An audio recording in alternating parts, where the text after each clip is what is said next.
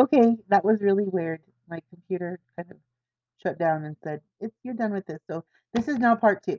Okay, so he pulled me out of the ditch, and I was talking to him the whole time. We were laughing, and when he pulled me out, I was just amazed. I was so happy.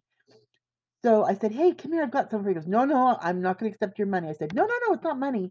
And I had an extra cookie because I bought 2, and I said, "Would you accept this cookie?" He goes, "Oh, yes." Like on The Bachelor when they give the roses. "Would you accept this rose?" "No." "Would you accept this cookie?" And it was like, "Oh, yes." And the cookies from Sips are huge and they're delicious. So he's like, "Thank you so much." I said, "No, no, no, thank you." And so he was just so sweet. Just I call him my Christmas angel, snow angel. And so as he was getting in his truck, he kept waving at me and I said, "Can I take your picture?" And he goes, "Oh yeah, here, let me give you or he goes, he had the cookie in his hand and then he says, "Let me grab the tow rope," so it looked like he was working. So just so incredible. And so I'm grateful that it happened because apparently he was meant to help me and I was meant to give him that cookie because I don't need the damn calories. So it just made me laugh, but what a fun afternoon it was, and even though I cried a lot in my car about it because I thought, I there was no one to call, and I mean, I tried calling people and they weren't answering, and it was okay because he was meant to help me that day, and I made a new friend, and as he was pulling out of the long, long, long, like, driveway, pathway or whatever, private road, he kept waving at me and smiling, and I honked at him, and I thought, "I've just made a new friend."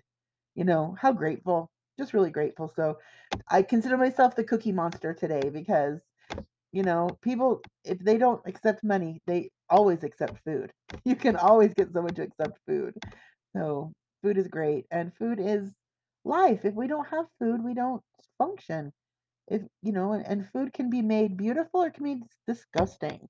And I prefer to make the beautiful kind. So when I used to watch Gordon Ramsay, although I used to love his show, like I love when he gets so angry because when you're a chef, you do have passion for what you do.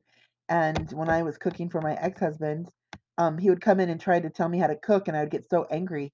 It's like, don't you dare come in here and tell me how to cook. I just wrote a cookbook, you son of a bee. Leave me alone. Just get out of the kitchen. If you're not going to help me, you're hindering me. And he always hindered me. So good thing we got divorced. Good gravy. Anyways, you guys have a great day. It's my last day in this apartment. Cleaning today, moving today, and tonight I will be in a brand new place, and then I'll be in a brand new place on Thursday, and then Friday I'm hitting the road for New York.